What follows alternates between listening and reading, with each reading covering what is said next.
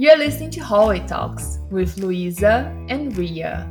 This week, we have a very special guest, NYU Wagner alum Liba Bayer. Liba has spent 18 years at the Human Rights Watch and is currently their Director of Global Advocacy Campaigns. Liba has worked previously at the United Nations Association, the Hillel Foundation, and 9/11 Disaster Relief Fund. She talks to us about her work at the Human Rights Watch Persuasion Lab and how to communicate key human rights issues to a mass audience in our ever crowded information world. So sit back, grab some coffee, and get ready to learn how to sell vegetables in a world of candy. Recorded November 3rd, 2020. Thank you so much for being here, Liba. So, to start off with, we were watching a talk that you were giving, and in that, you were talking about communicating human rights. And you mentioned that it was like trying to sell vegetables in a world of candy. And I think that's such a succinct sentence. Could you elaborate on it? Sure. And thank you both so much. I'm so excited to be with you. And it's so fantastic to meet Wagner students. Really, grabbing the public attention for social change and for human rights is the ultimate challenge. And what I oversee a persuasion lab at Human Rights Watch. And I tell people that anyone who's working for social change, they have to be skilled at persuasion. No matter what, we're always trying to persuade people. And if you want attention and you want to be able to persuade people, you have to engage them in creative content. And I think we all know that we could go down the rabbit hole of hours of candy on TikTok videos and on YouTube shorts and binge watch anything to our heart's delight, not only because it is delicious, but literally there are technologists, psychologists, neuroscientists who work at making all of that content actually addictive. And so what we need to do is we need to match those techniques and utilize those tools and become the best communicators we can. And a big part of that is this idea of hope-based communications and making sure that the content that we share, and when we're trying to engage people in human rights and social change, that it is attracting people, not deflating and demoralizing and depressing people. Because what do you want for dessert? Do you more vegetables or you want candy? I love that you mentioned conveying the message without demoralizing people. I'm very passionate about climate change. And one of the things that I always think about this is how you talk to people about the impending apocalypse, right? How do you make this something that they want to hear? But what I want to ask you about now, you mentioned Persuasion Lab. Yeah. And this sounds so interesting. When we were listening to one of your talks, you describe it as creating a meta-narrative for human rights. Yeah. What do you mean by that? What's the Persuasion Lab? How did it all begin? Where is it going? Sure. So I think that you all and most of your listeners probably know that Human Rights Watch is one of the leading human rights advocacy organizations in the world. And we have traditionally been a very grass tops organization. Our methodology and our theory of change is really about doing investigations, deep and objective investigations by experts in 90 some countries around the world, exposing those through traditional media and social media. And then all of that is in service of the change of the advocacy. But the advocacy has traditionally been done direct to policymakers or through their proxies. And we have really unprecedented government access to do that. I think that we know, like most people know, that the gatekeepers of public opinion used to be the media. And with social media and messaging and targeting and the marketing of politics, that has really shifted. And now organizations and causes need to go direct to the public and to engage the public in order to actually make change. So We work on campaigning on specific issues, but the Persuasion Lab started out of a real long-term view that with the rise of populist leaders and authoritarians around the world and the popularization of those strong men, we are lost the hearts and minds of so many people around the world about human rights values. So returning to those values and leading with, we like to say for the Persuasion Lab and others that issues divide people and values unite people.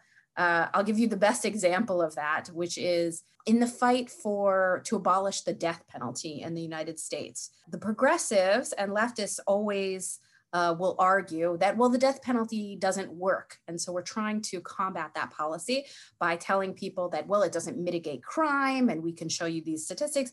But what I've already done there is I've already put myself into the narrative and the framework of the right. I'm not saying that there's anything wrong with the death penalty. I'm just saying that it doesn't work.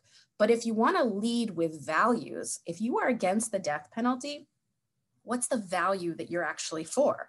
Well, the value that I'm for is second chances.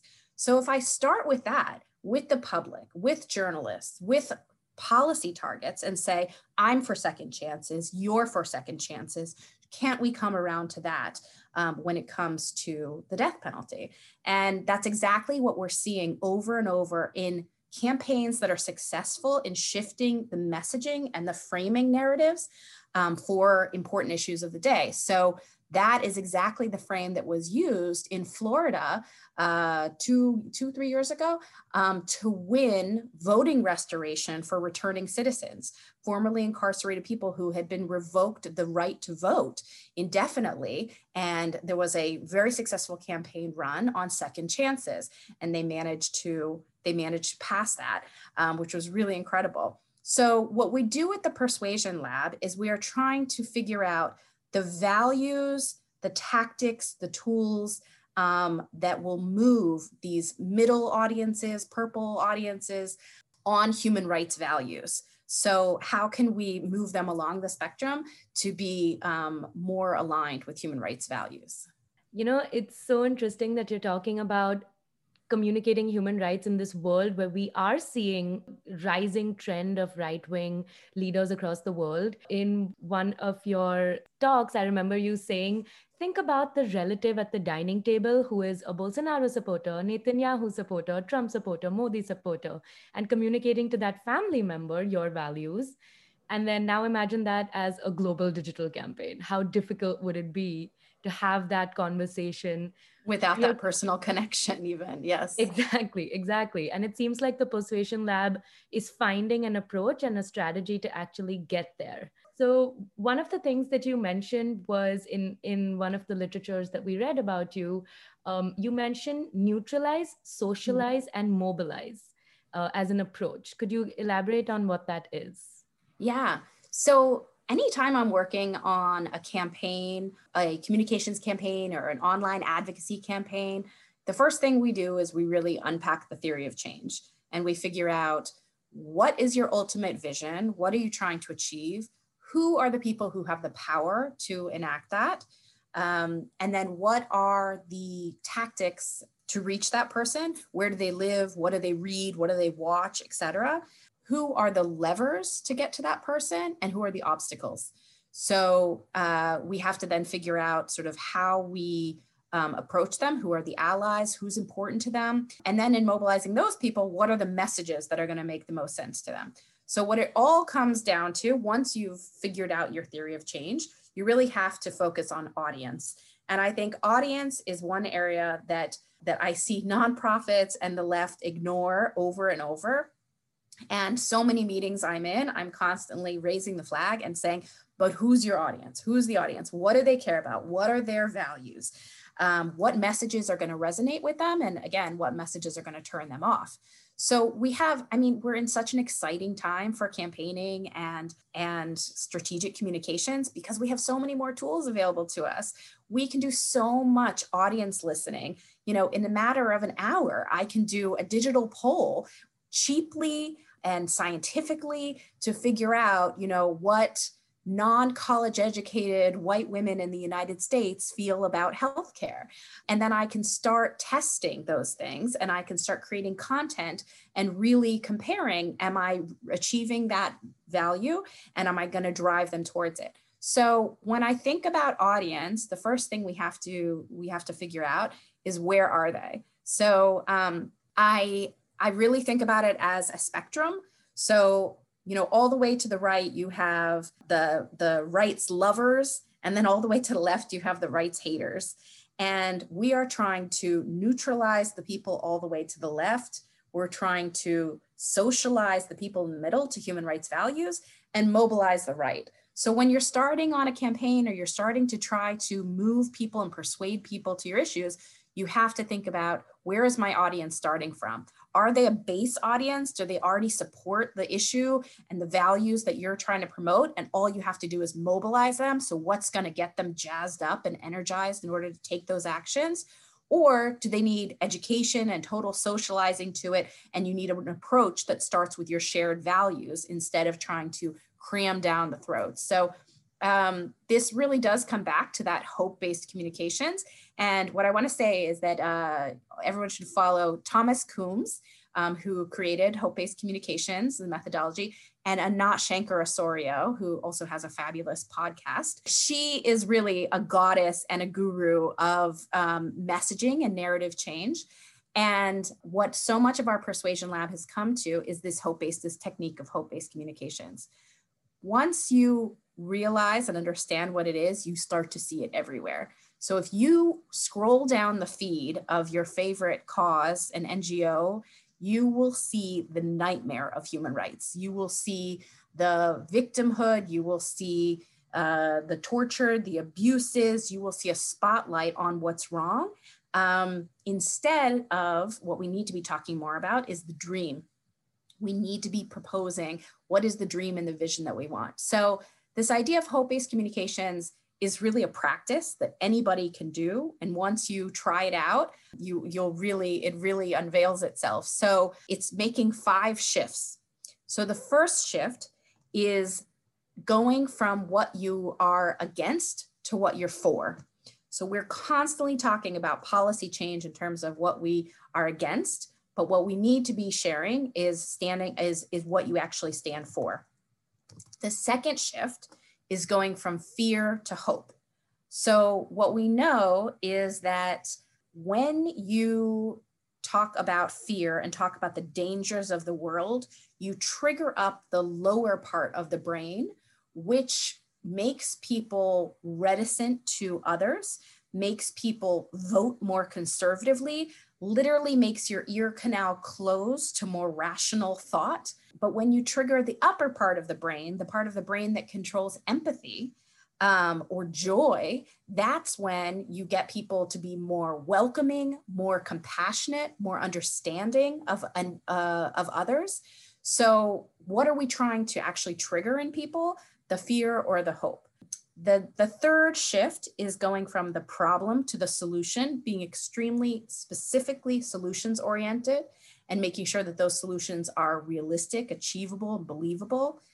The fourth is going from threat to opportunity.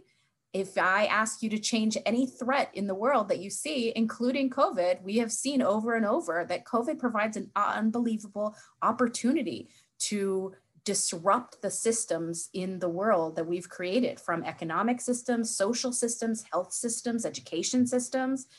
So you would need to be talking about the opportunity if you want to move people. And lastly, from talking about victims to talking about heroes, and making the people who are working for change at the center of these stories. And the last thing I'll say about that is just that if folks have seen that movie Inside Out, and you've seen the characters on Inside Out, right? Who are the characters? You've got anger, you've got fear, sadness, happiness, disgust, and joy, of course, right? Yeah. So when we apply social listening tools to Facebook and we pair it with human rights, what is the sentiment that comes out of that? So, we're putting in the equation of social listening, human rights plus what emotion do we see on Facebook? And overwhelmingly dominant, the emotion that we see is disgust. And so this comes back to sort of not alienating and depressing people. Like, who do you want to join? A winning team or someone who is constantly sort of conveying disgust? Wow. You know what? When I mentioned to you that I had a previous master's back in Brazil in constitutional law. And when I was doing that master a long time ago, there was someone from an American university I actually forgot that came in to do a talk. And he was the one that was actually doing this studies research actually became quite famous nowadays about how people that are more easily disgusted tend to go to be more conservative in politics, and people that are less affected by gore and tend to be more left-leaning and more progressive politically. Absolutely. And we see that over and over. We saw that in the last two French elections. We saw that in the Brexit vote. I can show you the diagrams that showed that people who are optimistic about their lives versus pessimistic about their lives, the optimists predominantly voted for progressive parties and for liberal, politics. Yeah, but there's a lot to unpack in your answer. But one thing that I found really interesting, and I would love to hear more about you, is what tools are available right now for the kind of work that you are doing. You mentioned polls. I think I can speak for all of us when we say that during these last American elections, we were all refreshing Nate Silver's tweets. But you also mentioned social media and Facebook and all these analytics. And nowadays you can really narrow down exactly who is looking at your post, who's sharing it. How do you make use of all these tools, all this technology right now? What really works? What is just, snake oil? What are your opinion on all of this? Yeah. Well, I could go through a bunch of different tools that we use, but I think I would start it by just saying there's with one, landmine to avoid and two opportunities to lean into. Sounds perfect. Let me summarize it that way, which is to say the landmine to avoid is vanity metrics. And, going down a rabbit hole of data that is not, unfortunately, even realistic in the nimble and resource short NGO sector. So you can get lost in big data till the cows come home if you are, if you're into that, if you're like a super data geek, which I love me some data geeks, then you can really get into that. But on a practical front, you've got to move quickly. You've got to be responsive and you've got to be adaptable. So I really think that, and the other landmine is really about the vanity metrics. So I think that it's much more sophisticated and understood now by campaigners and younger organizations that, likes and shares and your inflated numbers of reach are one very small piece of the picture. And when you're trying to evaluate your campaigns and the impact that you're having, you really have to look holistically, and you have to have a holistic advocacy strategy that entails more than just social media reach, right? You need a media strategy. You need a person-to-person grass tops advocacy strategy. You need all of these things. When I started doing digital campaigning almost 10 years ago, I did a competitive review and I called 30 of what I thought were the smartest Netroots organizations around, the people doing the best online advocacy I could think of. And I asked all of them, can you have real world impact doing digital campaigning? And what came out of that survey over and over was that I was asking the wrong question, that the question asking if you can have impact using online activism is like asking if you can have impact using the telephone. It is part of a sophisticated strategy. Who are you calling? Who's picking up? What are you saying? Who's calling after you? All of these things, right? So that's really where I would put the vanity metrics and some of that data. But where I see the opportunities are a fewfold. So number one is that anyone who wants to work on social change, especially digital communications, needs to have a crash course in marketing. So much of this is about marketing, and we're not taking enough of those tools and what we can learn from business and private sector marketing to make sure that we know how to do this. And that includes ads, running ads. If you're micro-targeting, if you're running programmatic ads, you have to have a strategy for distribution. So one of my new colleagues is constantly reminding me that, you need to spend 2/3 of your budget on distribution. So everybody wants to spend, $5,000, $10,000 on a big creative video and have nothing left for distribution. Make a shottier, more authentic, raw video and spend all your money on distribution, on getting it in front of the people's faces, right? And the second opportunity is that we often try to come up with all the answers ourselves when there are so many. When you talk about polling, social science, and research, there are so many resources out there. If you're going to work on immigration or refugee rights, for example, there is no way that you need to do hardly any testing yourself. It's true that these things are iterative and they can change quickly. Public opinion can change, but there are so many organizations out there who have done fantastic work on the framing and message narratives that work around immigration and refugee rights. So you should go and do the research and look there first before you try to start, why don't we get in a room and brainstorm what would be a good video on refugee rights? Again, so much to unpack. You give us so much information with each answer. But yeah, you said it was an issue I'm passionate about. I'm super we love it. We absolutely love it. You talked about big data, and Louisa and I are both data nerds. I think at Wagner, you'll find a lot of them.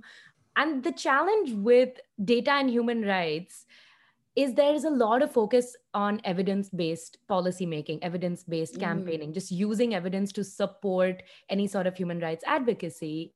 And then I guess the other side of that coin is people find data boring and heavy, and it's difficult to communicate data. So how do you find the line between those to make data compelling and easily consumable by an audience? And also, is there a difference between communicating that for a mass audience and communicating that for, let's say, donors or other stakeholders who you are advocating for more personally? Yeah. So I think it comes back to sort of that theory of change and why are you trying to communicate the data and to whom? So I would very infrequently try to communicate data to a mass audience because it's not going to stick. It's not going to be salient, So what you want to stick is an emotion or a value. Again, what is going to mobilize them, neutralize them, or socialize them? And in most cases, it's not going to be the data. And I could also, sort of give you some examples of infographics and so on that we think communicates one thing, but can often actually reinforce the other side and the other narrative. That really comes back to a lot of immigration data.